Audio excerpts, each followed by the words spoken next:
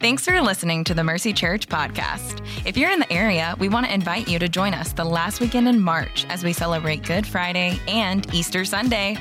Good Friday services will be at 6 p.m. on Friday evening, and then on Sunday morning, we invite you to join us for a time of worship, a message, and baptisms. Bring your friends, your family, and if you feel so led, invite your coworker, cashier, or barista to join you. Services will be held at regular service times at all campuses. To learn more, visit mercycharlotte.com/events. Again, that's mercycharlotte.com/events.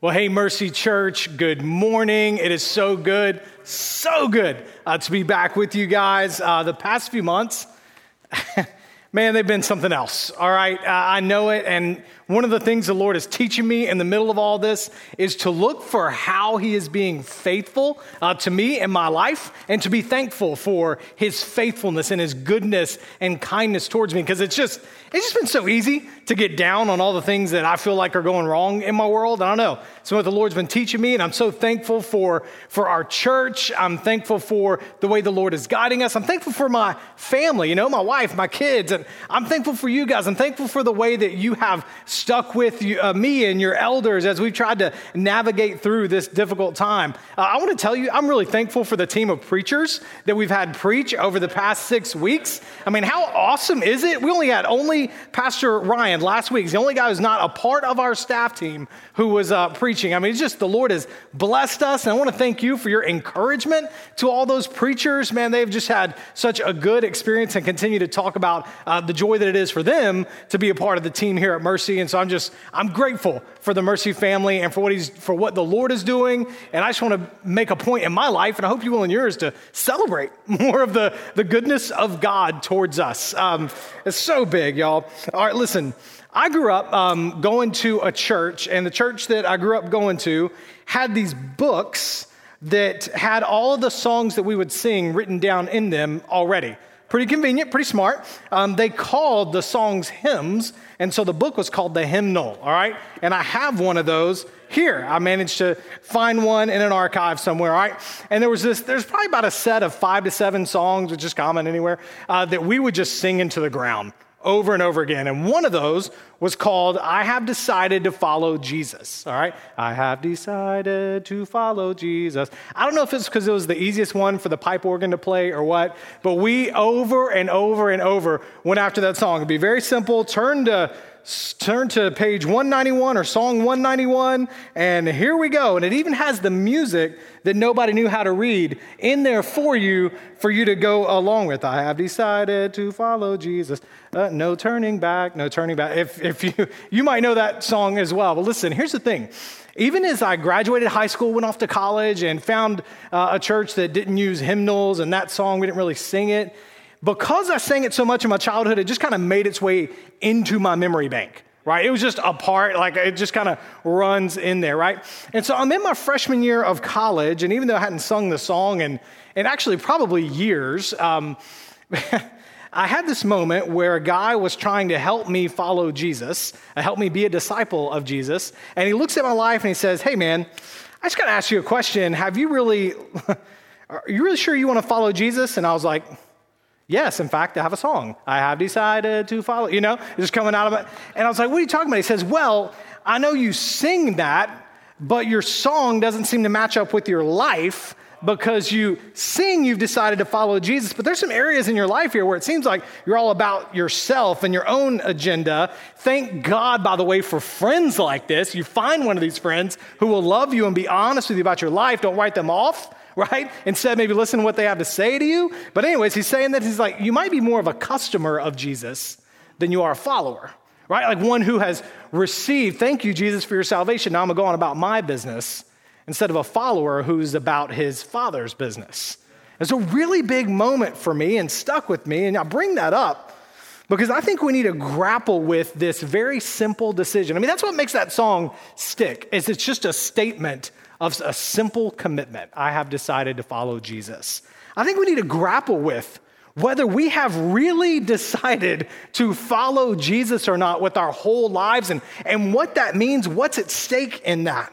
Because there's no such thing as a Christian who isn't a follower of Jesus. And that decision to follow Jesus, that's not one we just make one time when we place our faith in Christ for our salvation. That's a decision we make daily, hourly, even moment to moment. So we got to tear down the notion that we can be customers of Jesus who receive his salvation and go on about our business. And we got to decide, are we followers or not? So y'all, here's what I want to do. Over the next 4 weeks, we're going to join in the group of disciples who followed Jesus in his ministry. We're going to do this by looking at one very deep, rich chapter of Scripture, and that's Mark chapter 8. For the next 4 weeks, we're just going to sit in Mark chapter 8, all right? And at the end of this chapter, here's what's going to happen. Jesus draws a line in the sand, not literally, but you understand like those moments, those decision point kind of moments. And he's going to say, listen, if anyone wants to follow me, let him deny himself, take up his cross, and follow me. It's a bold statement. He says, whoever wants to save his life is going to lose it. But whoever will lose his life because of me and my gospel, that person will actually find true life. In short, everybody comes to this moment. You got to decide to follow Jesus.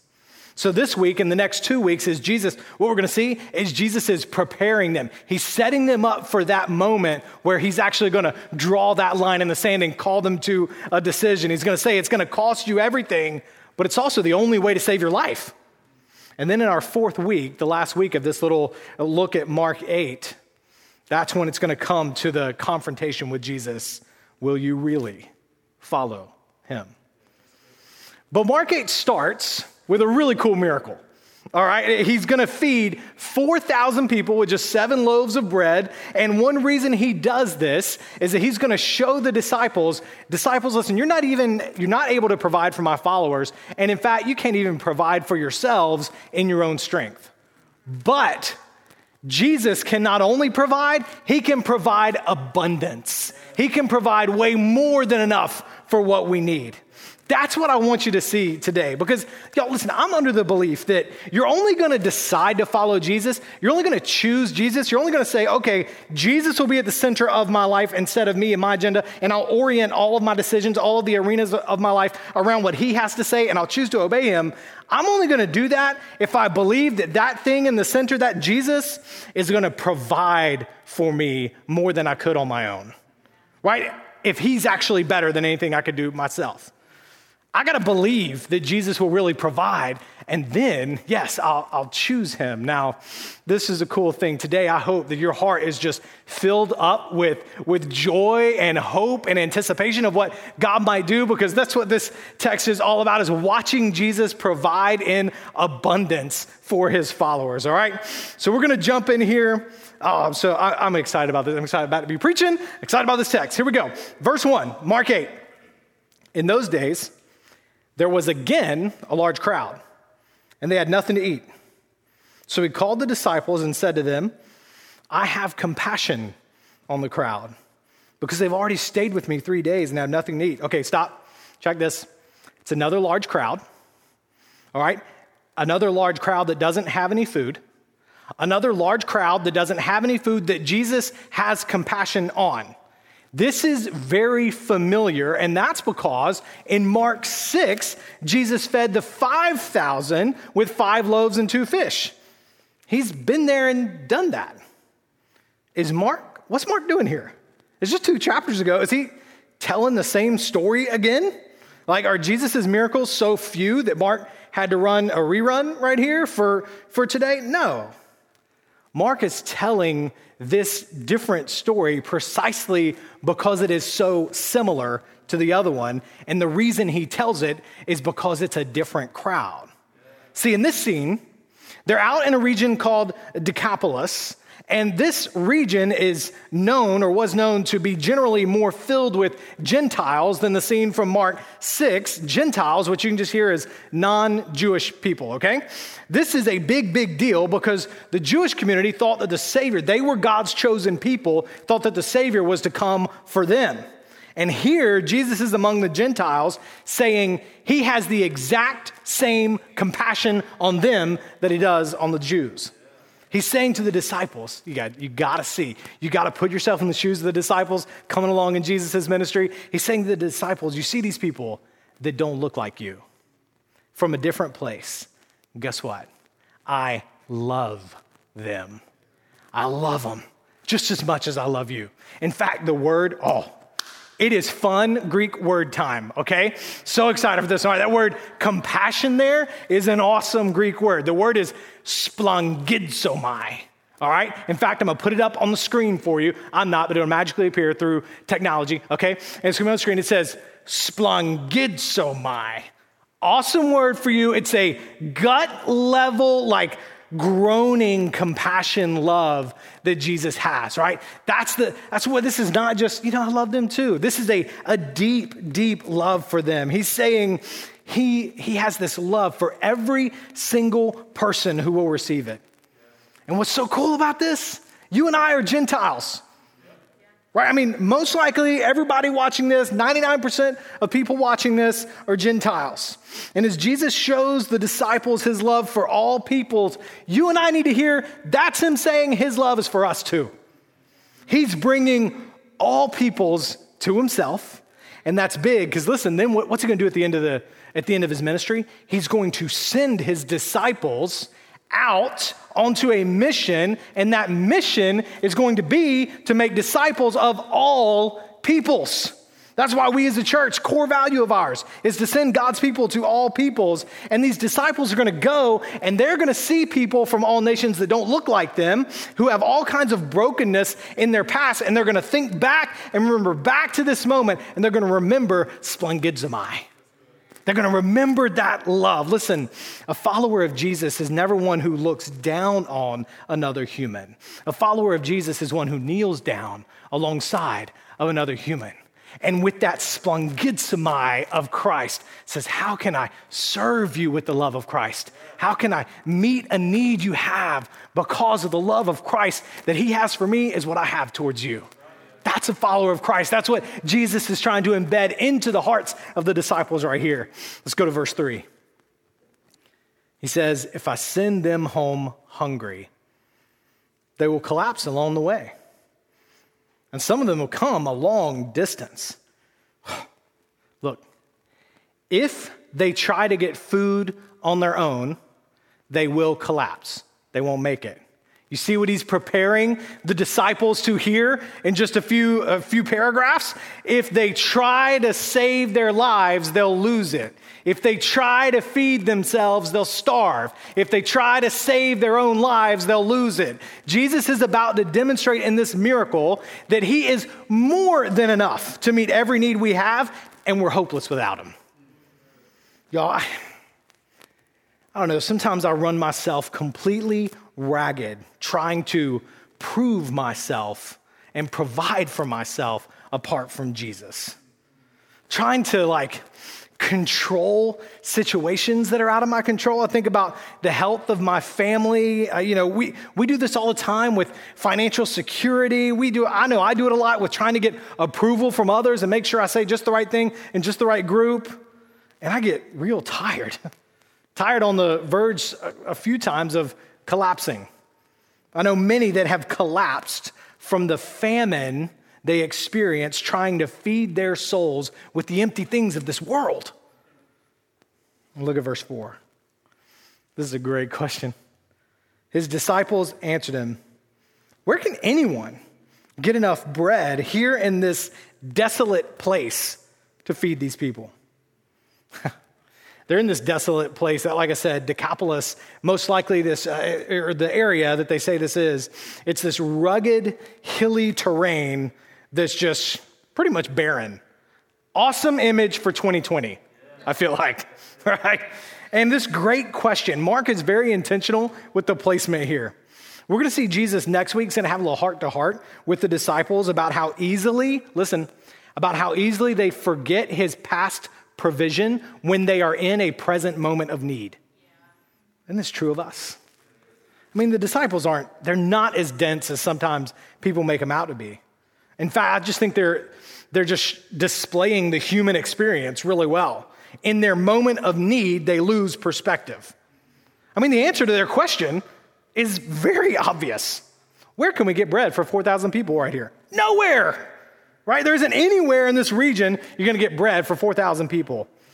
So let me pause here for a second and ask you to consider, take a little inventory of yourself. Are you in a desolate place right now? Maybe it's your loneliness that's to the point of desolation. Is your marriage in a desolate place? Is your work? What about your friendships?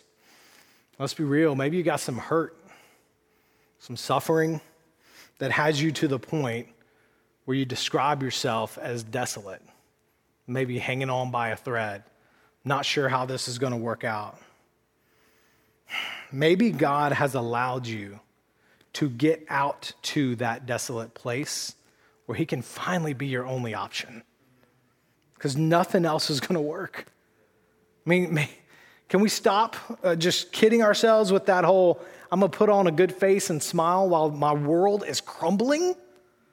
Can that be the lesson of this year, that denying the reality of the desolate place, that's not going to take you out of the desolate place, just putting on a positive attitude. You can't positive attitude your way out of a desolate place. That's starvation with a smile. It's not going to work.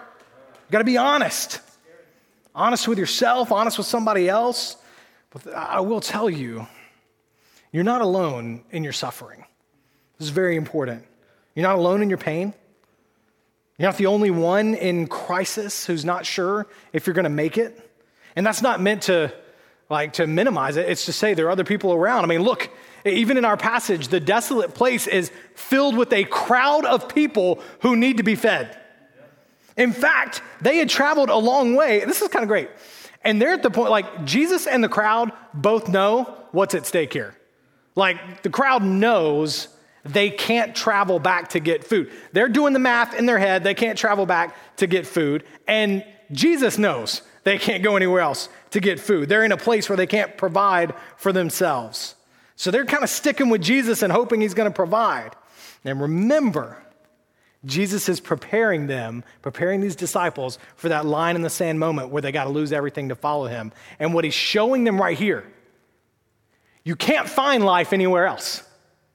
It's not just that Jesus is better than all the other options that are around, as if there were bread trucks stationed all around. And you got the rye truck over there, right? You got the whole wheat and the white wheat. No, there's nothing like that, right? It's that Jesus is a source of abundant life in a desolate land. That's the claim of the gospel. He's not the better option for you. He's the only option for you. But that only option is more than enough for you. It gives you an abundant life if you'll latch on to it. Watch this, verse 5. How many loaves do you have? He asked them. 7, they said. And he commanded the crowd to sit down on the ground. Taking the 7 loaves, he gave thanks, broke them, gave them to his disciples to set before the people. So they served them to the crowd, and because perfect Jesus ate bread, thank God for bread, and served bread, all diets that deny bread are from the devil. Just extra bonus teaching. No, I'm playing. I know some of y'all are in the blah, blah. All right, verse 7. They also had a few small fish, and after he had blessed them, he said these were to be served as well.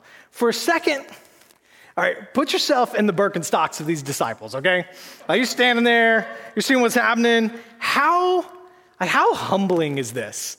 How awe-inspiring is this? Here's what I want you to see right here. Jesus doesn't go around the forgetful disciples to feed the crowd. He doesn't. He doesn't go around them to feed the crowd. Instead, he invites them in and allows them, commissions them to participate in the distribution of his provision. Woo!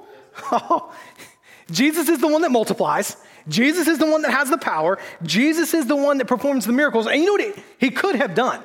He could have just spoken. After all, this is the one who created the world with words, right? So he could have just spoken and said, bellies, be full. Maybe snapped his finger Thanos style or something like that. He could have just done that and it'd be done. But instead, he invites the disciples in. He commissions, look at this, commissions them to be servers to the crowds. They serve the food Jesus creates that will nourish the people. Oh. And every single time they hand it to somebody, that's a miracle. This isn't one miracle. This is 4,000 miracles happening right here. And I mean, that's insane. Can you imagine tonight at dinner, you get to personally distribute 4,000 divided by 12, 333 miracles. Here's the point. Jesus has the power to give abundant life in a desolate land. And in his divine sovereignty and mercy and kindness, he has invited his followers to be servers of the feast that he has prepared. That's who the church is. That's you and I. The best thing for our faith is to be a part of distributing his gospel, his love, his provision to a lost and desolate world. When you take your eyes off of you and get caught up in what God is doing beyond you and become a server of God's grace to those spaces beyond you, all of a sudden your belief is strengthened in what he can do in your life. Verse 8. So they ate and they were satisfied. And then they collected 7 large baskets of leftover pieces, and about 4,000 were there. He dismissed them. They were satisfied. One thing you'll come to understand as you read the Bible, especially here in the Gospels, no word is wasted. The people ate, and they were satisfied. There were leftovers. In a desolate land, they didn't just survive. They had abundance.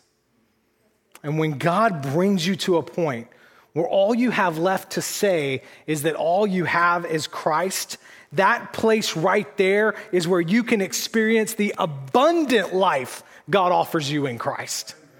He really is enough, more than enough. And the purpose of feeding their bellies is to show them that he can feed their souls. You know, the Gospel of John records a conversation between Jesus and the crowd later about how he fed the 5,000. They come back again, they're looking for more bread because they're hungry again. And here's what he says, John 6. He says, listen, you need the bread of God. Verse 33, for the bread of God is the one who comes down from heaven. Look at that. The bread of God is not it's not a thing anymore. All of a sudden it's the one who, it's a person who comes down from heaven and gives life to the world. Then they said, sir, give us this bread always. And he says, verse 35, I am the bread of life. Jesus told them, no one who comes to me will ever be hungry, and no one who believes in me will ever be thirsty again. Man, bread shows up a lot in Jesus' teachings. It's so simple and so profound. It's going to show up next week with us. But his point is that your main need isn't bread. You don't need a quick fix from God. You don't need the circumstances to get a little better. Your greatest need isn't the bread from Jesus. Your greatest need is Jesus. You need to draw close to him, his love, his security, his forgiveness, his strength. That's the bread your soul was meant to be nourished by. You want your marriage fixed? Good. It begins with desperation for Jesus. I'm not minimizing the hurts that have happened. You got to deal with those. You need to go into counseling. You need to get help. But unless you cling to Jesus, you'll never have the marriage you were meant to have. And here's the thing.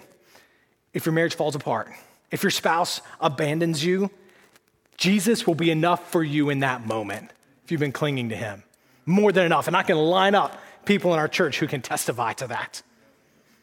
Listen, maybe you've been laid off or furloughed, taking a pay cut. Maybe you're in a desolate place there where anxiety is just locking you up. I'm not minimizing income. What I'm saying is you can have peace even when you don't have those things figured out. A peace that passes understanding, a peace, listen, that will not come apart from Christ even if money comes in abundance. Financial stability is not stability. You only find that in Christ. You need the bread of life. Many of us are thinking happiness, or at least stress relief, will come when the world starts back up. You know, when I can return to my old rhythms. But can we pause and think for a second? Did those old rhythms satisfy the deep longings of your soul? Because maybe all they did was distract you. As I recall, stress levels were not at an all-time low pre-COVID. They were at an all-time high. No, maybe God has us out in a desolate place, so we'll finally be open to finding our happiness in the bread of life alone. Yeah. That's why he says, John 15, abide in me, rest, make your home in me, then you'll bear fruit. Abide. That's time together with Jesus, living out of that, walking with him and then living out of that. And you know what's kind of crazy here? The bread giver is saying that he is the bread, which had me thinking, one of our pastors, Joey Schwartz, who thinks in hilarious scenes and situations and stuff, he says it's kind of like you go into a bakery and there's, instead of the baker behind the counter, it's a loaf of bread. And the loaf of bread is like, what you need is not any of it, you need me. And then he just tears it off and hands it to you. Isn't that crazy? That's what's happening here. All right, let me pull this home. That was a little weird, but you're going to think about it. And that's the thing that makes it good. Let's bring this home. Look, we've named this series, I Have Decided. And that's because the decision to follow Jesus is a decision that we face every day. You face it moment to moment. And you're going to have, some of you have some big decisions already in front of you. Some are just going to surface over the course of this series.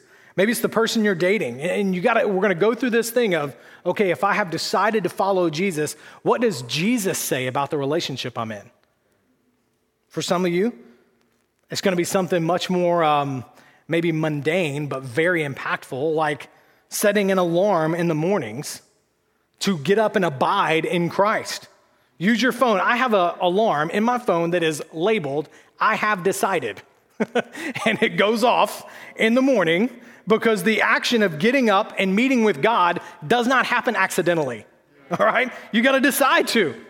Right? I'm not a morning person. I used to be a morning person. Now I'm a sleep person. Okay?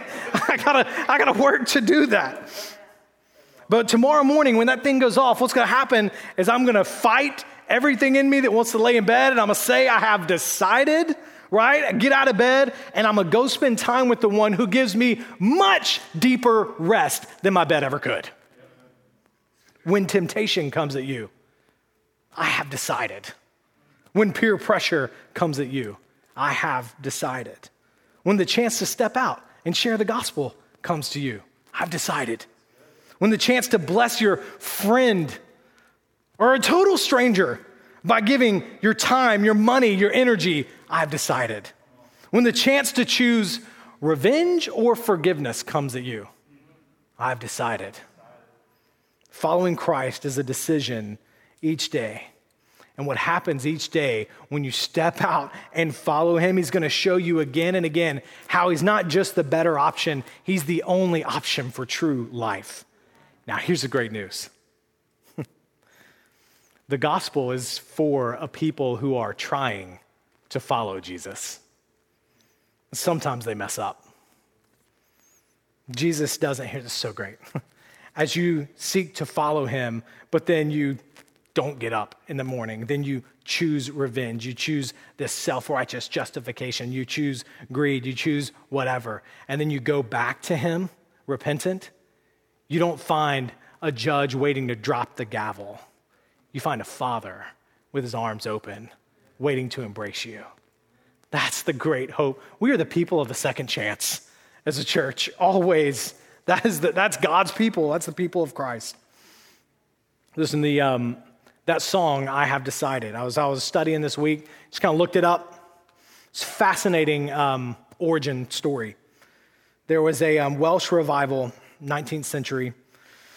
Much people come to faith. Much people realize that their faith was never meant to just stay with them, but as Christ calls us to himself, he also sends us out, right, to all peoples. And so some people leave from Wales to go to the nations as missionaries. And there's a couple of missionaries went to a remote Indian village. And the first man in this Indian village, he converts to Christianity. His name was Nok Singh. And then others started to follow. Well, the chief in this local village sees that there's this little revolution kind of going on here, and he might be losing power, so he orders Nok Singh, his two sons, his wife, into the center of the village, and he's going to have them executed unless he recants. It says, you need to recant right now. Noxing refuses. The chief orders his 2 sons shot with arrows right in front of him, and they fall down dead. And the chief says, you need to recant right now. He says, and he refuses. And so his wife is shot, falls down dead right in front of him. The chief says, you need to recant. Noxing refuses.